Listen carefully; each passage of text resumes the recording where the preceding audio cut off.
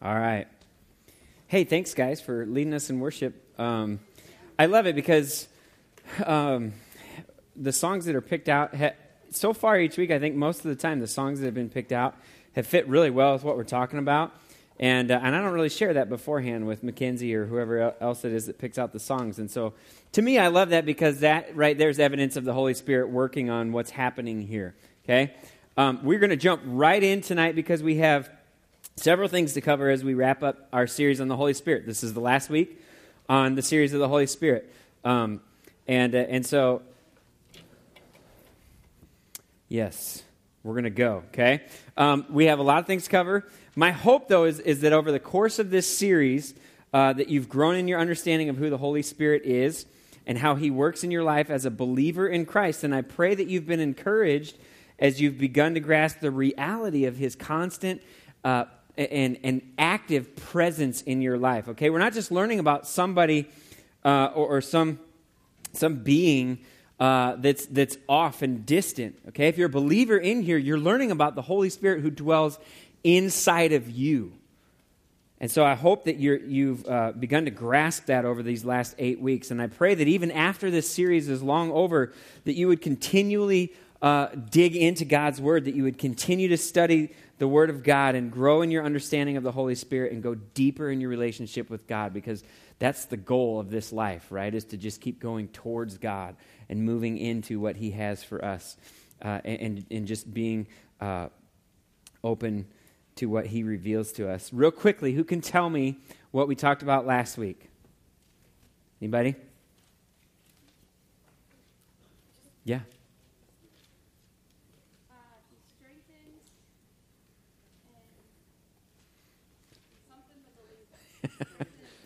He strengthens and encourages the believer. Yes.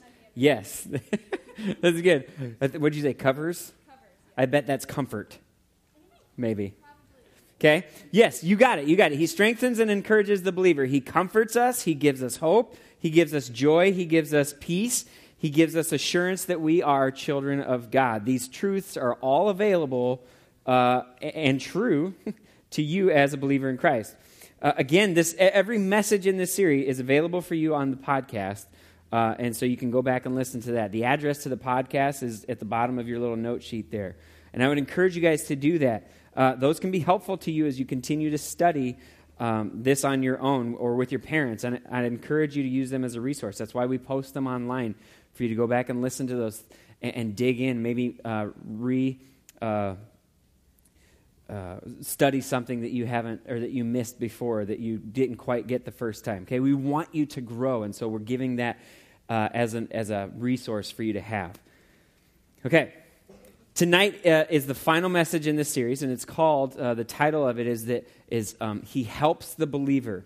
Last week we read John 14, 16 and 17. Jesus says, "I will ask the Father, and he will give you another helper, that he may be with you forever. That is the Spirit of truth."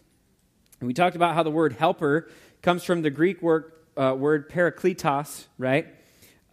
Which means one called alongside to help. And last week we talked about how the Holy Spirit strengthens and encourages the believer. And those are certainly ways that he helps us. But tonight we're just going to look at a few more ways that the Holy Spirit serves as a helper, as another helper to every believer. So if you have your Bibles with you, open them to Romans chapter 8. Romans chapter 8, we're going to read verses 18 through 27 together, and then talk about how the Holy Spirit helps us pray to God the Father. Okay, Romans chapter 8, verses 18 through 27. You can follow along with me as I read it. "I consider that our present sufferings are not worth comparing with the glory that will be revealed in us. The creation waits in eager expectation for the sons of God to be revealed. For the creation was subjected to frustration, not by its own choice, but by the will of the one who subjected it, in hope that the creation itself will be liberated from its bondage to decay and brought into the glorious freedom of the children of God. We know that the whole creation has been groaning as in the pains of childbirth right up to the present time. Not only so, but we ourselves who have the first fruits of the Spirit groan inwardly as we wait eagerly for our adoption as sons, the redemption of our bodies. For in this hope we were saved. But hope that is seen is no hope at all. Who hopes for what he already has? But if we hope for what we do not yet have, we wait for it patiently. In the same way, the Spirit helps us in our weakness. We do not know what we ought to pray for, but the Spirit himself intercedes for us with groans that words cannot express. And he who searches our hearts knows the mind of the Spirit, because the Spirit intercedes for the saints in accordance with God's will. Last week, we talked about how the Holy Spirit gives us hope as believers in Christ. And here in this passage, Paul is reminding us of that hope that we have. He starts off by reminding the believer that there's no type of suffering on this earth, in this life, that we can experience that comes even close to touching or comparing the ultimate glory that we will see in eternity. The greatest magnitude of pain that we can experience here on earth can't even touch the magnitude of joy that we'll experience in the new heaven and the new earth in eternity with God. And Paul says that the earth itself and all of creation, every created thing, longs for the day when everything is made new. See, when Adam sinned in the Garden of Eden, the entire created world was subjected to the consequences of that sin. That's why we see things die and decay. It's why everything is deteriorating. Foundations crack. You go outside and look at the parking lot and the sidewalks and things like that. We get potholes in the roads. Trees die and rot. We have air pollution, oil spills, floods, mudslides, tornadoes, earthquakes, hurricanes, wildfires, et cetera, et cetera, et cetera. All these things that are deteriorating, decaying, destroying creation. Nothing in all of creation is currently the way God originally made it, nor is anything in creation currently the way God wants it to be. And the hope that we have as believers is the truth that God is going to one day restore everything. Paul says that the whole creation has been groaning as in pains, the pains of childbirth. Now, my wife will soon be able to relate to this, okay? She just went to the doctor today, and she's progressing along very nicely. So maybe this time next week, you won't see me because we'll have a new baby, okay? Maybe. We'll see. All right? But we were just talking. She was just talking to me last night about how she had this feeling of anticipation, and it's kind of a mix of nervousness about the pain. She remembers the pain, even though it's been 4 years, okay? The pain that she'll have to endure, but she's excited about the joy that she'll have when she holds our newborn son for the very first time. And so she's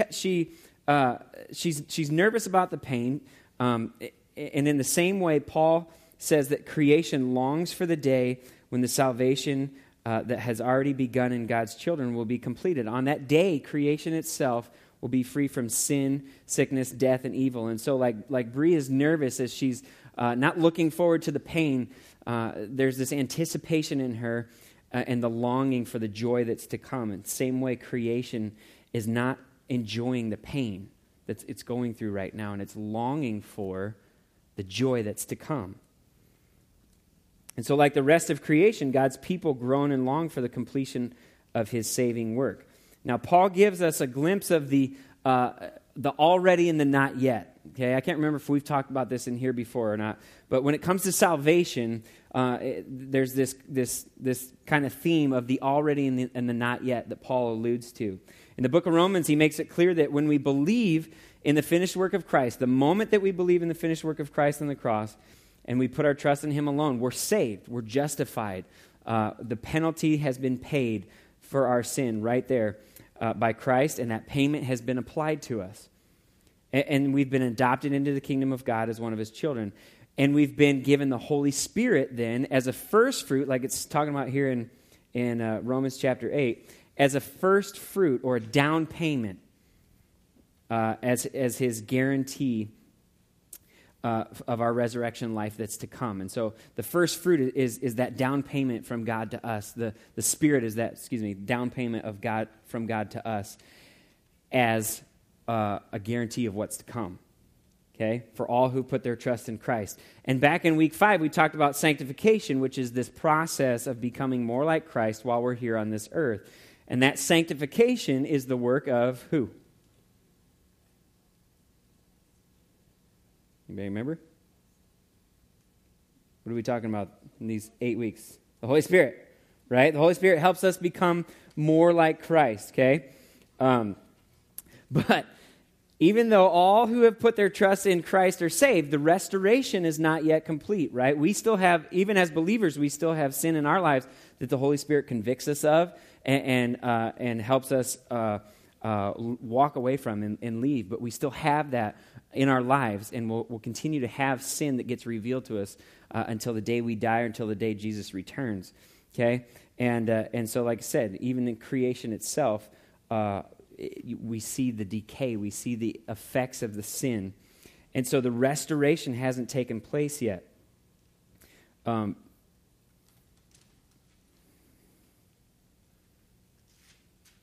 So we long for the day that when we will get rid of these decaying bodies, right? Our bodies are getting older, and you might not feel the effects of it yet, but I'm starting to, and there's probably others in this room that are. I'm not going to name any names, okay? Protect the innocent, right?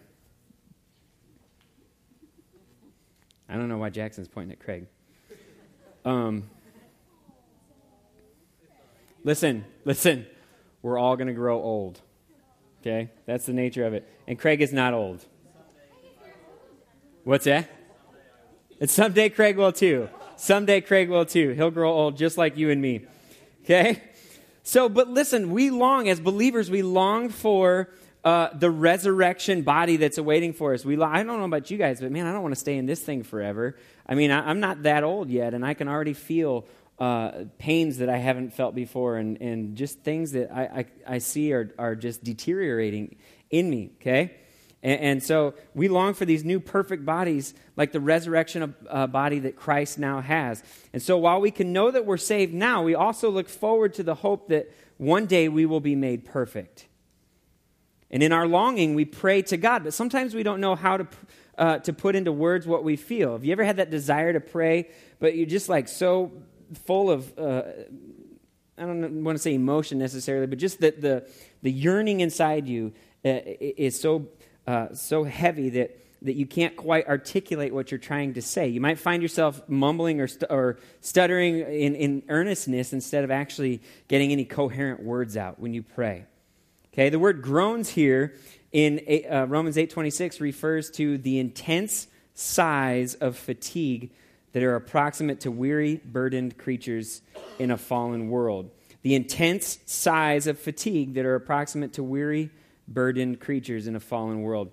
When you look at it in the context of the rest of this passage, you see that the groans come from the burden of living in this present evil world. Okay, they're groans of suffering. Creation has it, we have it, because we're part of creation.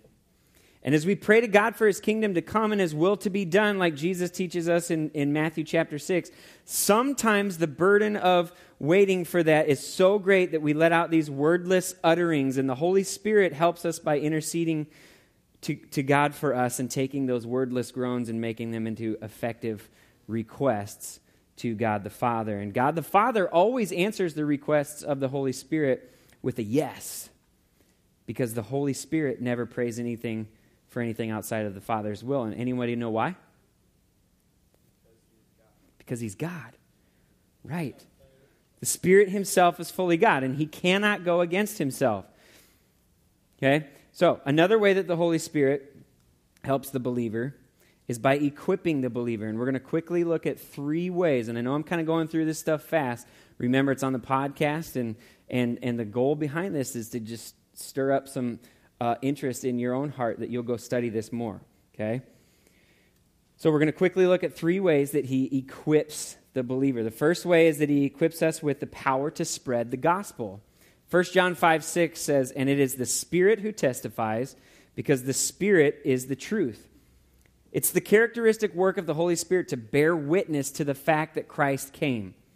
We learned in week 3 that it's the inward work of the Holy Spirit to bring conviction of sin and the ability to see the truth of who Christ is and to understand the need for his atoning death for our sins. That's the work of the Holy Spirit in our life. And now, we who have responded to that conviction of the Holy Spirit by putting our trust in Christ have been given the Holy Spirit to dwell inside of us and help us spread the gospel of Christ to others. The message of the good news. Acts 1:8 says, "But you will receive power when the Holy Spirit comes on you, and you will be my witnesses in Jerusalem and in all Judea and Samaria and to the ends of the earth. This promise was originally meant for the disciples, but it now applies to each and every believer because every believer has the Holy Spirit dwelling inside of them. And so you have the power of God through the Holy Spirit that enables you to go and be his witness. Okay? The second way the Holy Spirit equips us is by giving us assistance under trial.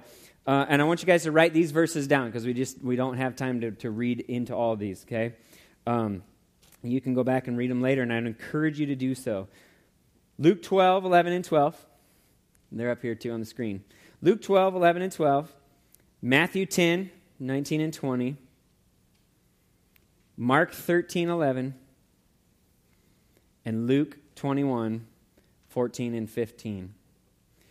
In all these passages, Jesus is encouraging the disciples with a promise. And that promise is that when they're forced to defend their faith, the Holy Spirit will remind them of the words that they need to say. That promise then is fulfilled in Acts chapter 1, verses 8 through 14. So you can read that as well. And I'd encourage you to. Again, the promise was initially for the disciples, but now it applies to us because we have the same Holy Spirit dwelling inside us. And so when we're called to defend our faith, whether we're literally put on trial for it, or we're just challenged by an unbeliever, we can be confident in the Holy Spirit and that the Holy Spirit who himself testifies about Christ will give us the words to say. Now, that doesn't mean that we don't have to be prepared to share the gospel. We need to do our part to study God's word and be prepared to carefully and thoughtfully explain the gospel to others. Colossians 4, 5, and 6 says, "Be wise in the way you act toward outsiders. Make the most of every opportunity. Let your conversation be always full of grace, seasoned with salt, that you may know how to answer everyone." So the promise of the Holy Spirit's help here is not for us to stop. It's not an excuse for us to stop preparing. Instead, it's meant to help us stop worrying. So as you grow in your relationship with Christ, as you dig in and study the Word of God, knowing that you have the Holy Spirit dwelling inside you, you can be bold in sharing the good news of Christ with others because you know that as you prepare, as you hide the Word of God in your heart, that the Holy Spirit will recall that because he wrote it, okay? He knows it. He'll recall that in you and give you the words to say so that he can convict the hearts, okay? And you get to be a part of that sharing of the good news. The third way the Holy Spirit equips us as believers is by giving each one of us spiritual gifts. And I'm not going to go into depth on that tonight for the sake of time because we devoted an entire night to it right before we started this series. We did a spiritual gifts assessment, right? And several of you were here for that. If you weren't and you want to know, if you're a believer in Christ, you have gifts. You have gifts from the Spirit. And they're meant to be used to benefit the body and encourage the body. So if you don't know what those are, you can see one of the leaders or myself afterwards, and we can get you hooked up with that and help you figure that out. But and you can also go back to the podcast and you can listen to the Body of Christ series that we did with Eureka Bible the first part of the year back in January. Okay, we touched on that a little bit about some of the spiritual gifts to serve one another in the body of Christ. 1 Corinthians 12, 27 says, "Now you are the body of Christ, and each one of you is a part of it." Verse 7 says, "Now to each one the manifestation of the Spirit is given for the common good." As members of the body of Christ, each one of us is given a manifestation of the Spirit, a.k.a. a spiritual gift, in our lives for the purpose of the common good within the community of believers. Every believer has something to offer because of what the Spirit gives to us. And so if you want to know more about spiritual gifts, I'm going to give you some more passages that you can read and you can look up and get more information on. Take these home with you. Study them with your parents, okay? And learn and grow. 1 Corinthians chapter 12 and 13. 1 Corinthians chapter 12 and 13. Romans 12.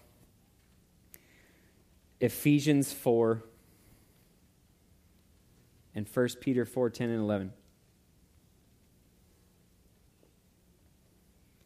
1 Corinthians 12 and 13. Romans 12. Ephesians 4. 1 Peter 4, 10 and 11. Now, like I said before, there is just no way that we can fully explore all these things about the Holy Spirit in an 8-week series, let alone in one night, okay? We're cramming a lot in tonight just to finish this out. In fact, we'll be spending the rest of our lives growing in our understanding of the Trinity alone, let alone just the work and role of the Holy Spirit, right? And so the more we learn and understand, the more it's going to affect the way that we live with God in our lives. And so in an effort to help you grow in your understanding, I just want to finish our time tonight by answering as best I can the questions that you guys turned in throughout this series. There wasn't very many of them, and so I took 3 of them that really, I think, will be helpful for us as we wrap this up, okay? So question number 1, why is the Holy Spirit a ghost and not human? Well, first of all, okay, older translations of the Bible, in particular the King James Version, they use the Holy Spirit, or the Holy Spirit is referred to as the Holy Ghost. And this is an Old English word, okay? The Old English word ghost used in the King James Version, it's equivalent to the modern day term spirit that we talk about, spirit. And most modern day translations use the word spirit instead, and so that's the term we'll use. We'll just refer to him as the Holy Spirit. But to answer the question, we need to go back and to what we learned about the Trinity in week 1. And we need to remember that God exists eternally as 3 distinct persons, right? God the Father, God the Son, God the Holy Spirit. And, anybody remember? God exists eternally as 3 distinct persons, and there's three truths. You shout it out if you know. They are all fully God. Each person is fully God, and say it. There is one God. God exists eternally as 3 persons, Father, Son, Holy Spirit, and each person exists as fully God, and there is only one God. So when it comes to the Father, the Son, and the Holy Spirit, there's no difference in attributes. Okay, there's no difference in characteristics at all. The only difference between them is the way that they relate to each other and to creation. The uniqueness of the Father is the way he relates as Father. The uniqueness of the Son is in the way that he relates as the Son. And the uniqueness of the Holy Spirit is in the way that he relates as the Holy Spirit. And because of the existence of 3 persons in one God is beyond our understanding, we use the word person to speak of these differences in relationship. We say the person of God the Father, the person of God the Son, the person of God the Spirit.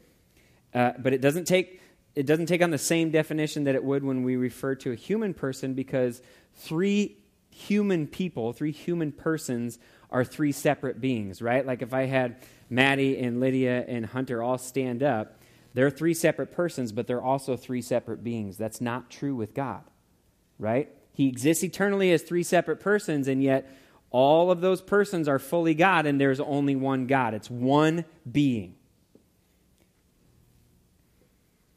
But because of our lack of having the mind of God and our human understanding, it seems to be the best word that we can use to describe the differences in relationship between the Father, Son, and Holy Spirit. This is something we can't fully grasp because in the human world, every person, like I said, is a human being. It's a different human being.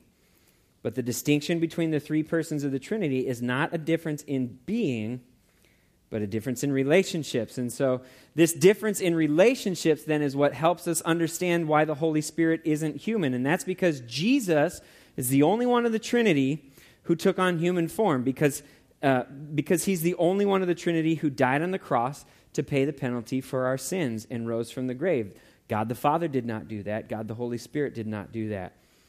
And because Jesus' death was complete and a perfect sacrifice, and because his resurrection is final, then there's no need for God the Father or God the Spirit to take on human form.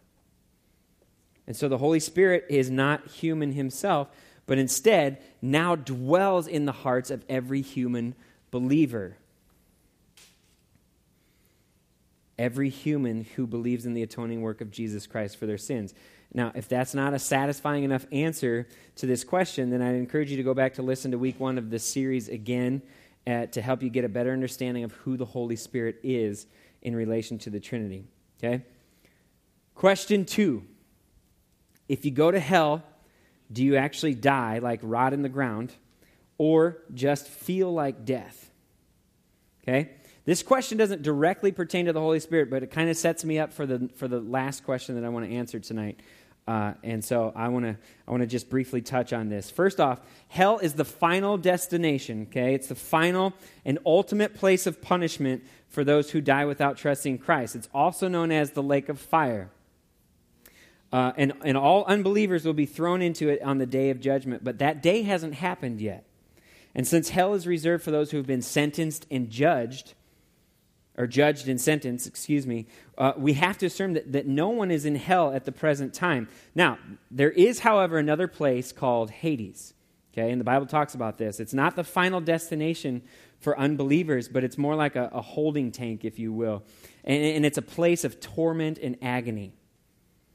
When we die, our soul separates from our earthly body, and our physical body, yes, that rots in the ground. Okay? But our soul continues to live on in eternity. And for those who have chosen to reject Christ, when they die, their soul waits in torment in Hades until the coming final judgment of Christ. And when that day comes, they will then be thrown into the lake of fire where they will experience very real, very conscious, very physical, very painful torment forever without relief, forever. And so I hope that answers the question, okay? I'm not sure who wrote these, but if you have more questions on that, feel free to come see me or one of the leaders afterwards. But for more on that, I would encourage you to read Matthew chapter 13, 36 through 43. Luke chapter 16, 19 through 31. And Revelation 20, 14 and 15. Matthew chapter 13, 36 through 43. Luke 16, 19 through 31. And Revelation 20, 14 and 15. And starting next week,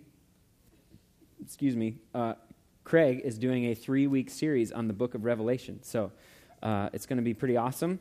And he's going to touch more on this stuff, okay?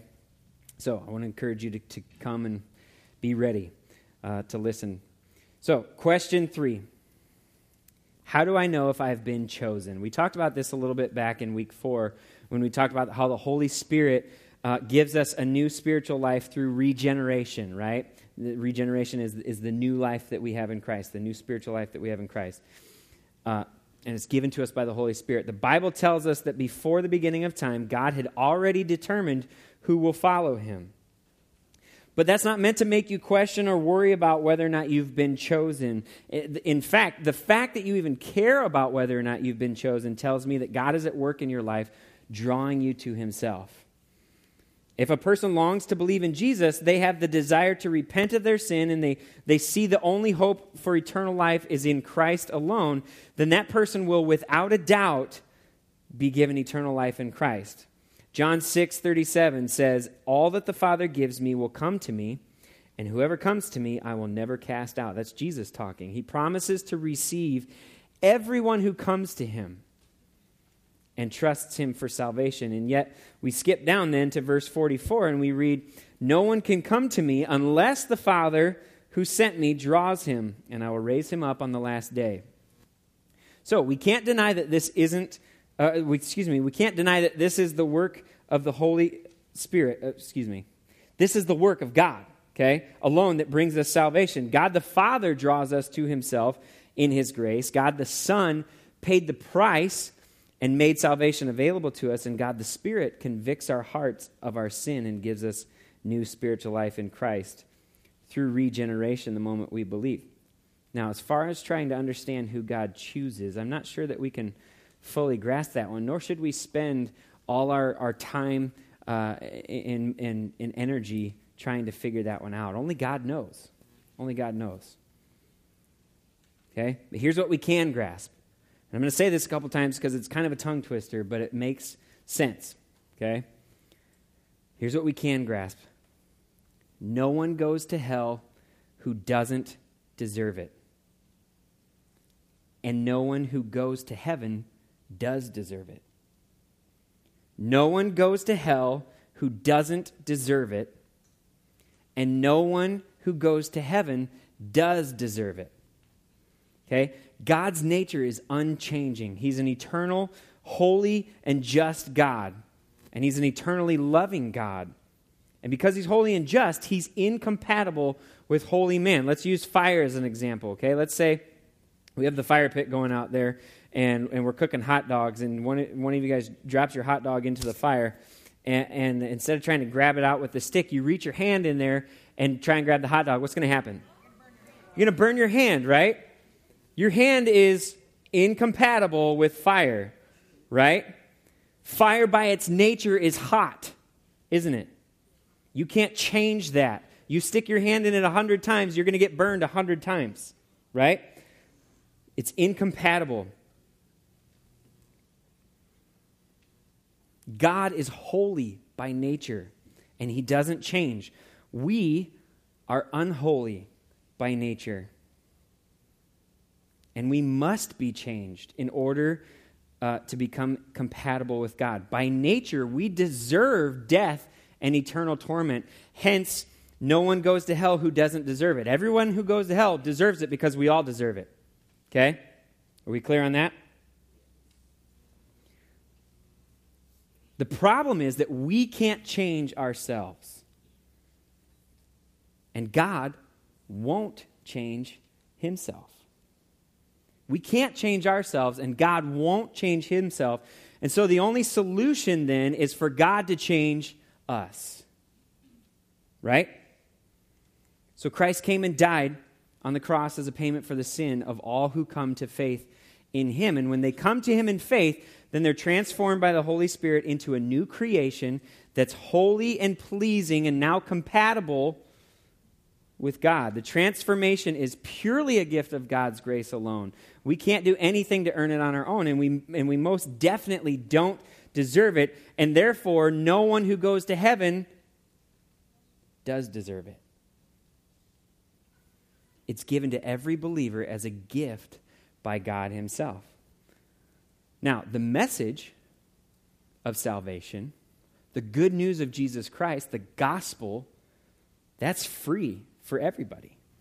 Everybody in here, whether you're a believer or an unbeliever, that message is for you to hear. But only those who receive it will come to faith in Christ. Romans 3:20 says, "Behold, I stand at the door and knock. If anyone hears my voice and opens the door, I will come in to him and eat with him and he with me." 2 Corinthians 4:6 says, "For God, who said, 'Let light shine out of darkness,' has shone in our hearts to give the light of the knowledge of the glory of God in the face of Jesus Christ." See, the invitation is for all people, but the gift of salvation is only for those to whom God gives the light of the knowledge of the glory of God in the face of Jesus Christ. And only God knows who those people are.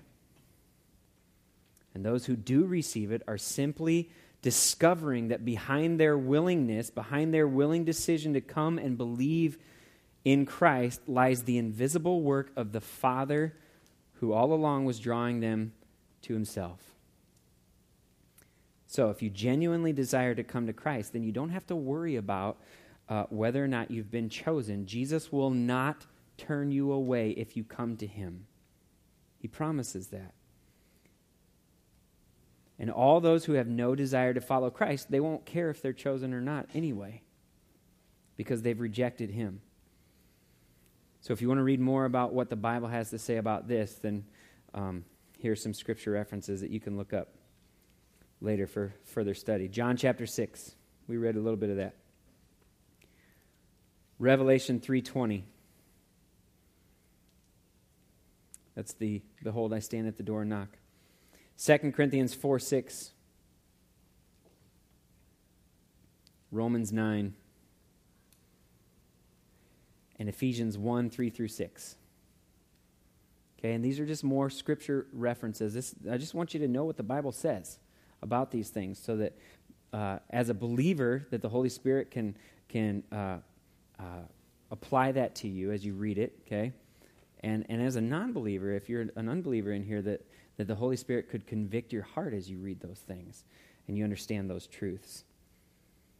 And that God would draw you to himself. I hope that you've been both encouraged and challenged as we've gone through this series together. And if you're a believer in here, I pray that you continue to grow deeper in your relationship with God through the power of the Holy Spirit. And if you're not a believer in here, I pray that God opens your heart and draws you to himself so that you too can receive the gift of salvation that's offered to you through the death and resurrection of Jesus Christ.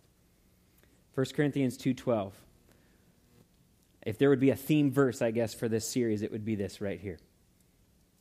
Okay? So this is one I'm currently memorizing, and I would invite you guys to join me in. 1 Corinthians 2:12. Now we have received not the spirit of the world, but the Spirit who is from God, that we might understand the things freely given us by God. And my prayer is that we grasp that more and more each and every day. Let's pray. Father, thank you that you give the Holy Spirit to each and every believer. Thank you that the Spirit, we don't have the Spirit from the world. We've been given the Spirit who comes from God, who helps us to understand the things freely given to us by God. It helps us understand our salvation that's been given to us by you. By grace alone, we've been saved through faith. The gift of faith itself, the gift of believing in you itself, is a gift. It's nothing that we can earn. It's nothing that we can conjure up. It's nothing that we can work out for ourselves. It's just simply something that you give to us out of your eternal and perfectly spotless love for us. Thank you for that. And I pray that as every believer in here just hears those words, that they would give you thanks and praise for that. And I pray, God, for those in here that don't yet know you, that somehow through this series, through the time that we have been speaking the truth about who the Holy Spirit is and what he does in our lives, that in the midst of that the Holy Spirit himself has begun to convict hearts, that you, God the Father, has begun to draw these people to you, and that they would come to you and receive your gift of salvation by believing in you, by putting their trust in you and following you for the rest of their life here on earth, as they long for, along with the rest of those who believe, as we long for the day that we will be made perfect. Thank you, Holy Spirit, that you help us communicate that longing, and that you help us by interceding for us to our Father. Thank you that you equip us. Thank you that you encourage us. Thank you that you sanctify us, and that you grow us, and that you change us. Thank you for this time together, and I pray that it has been encouraging to one another, but most of all, God, that it's been glorifying to you. We love you, and we do give you all the glory and the honor and the praise. It's in Jesus' name that we pray. Everybody said? Amen. Amen. All right, next week, Revelation.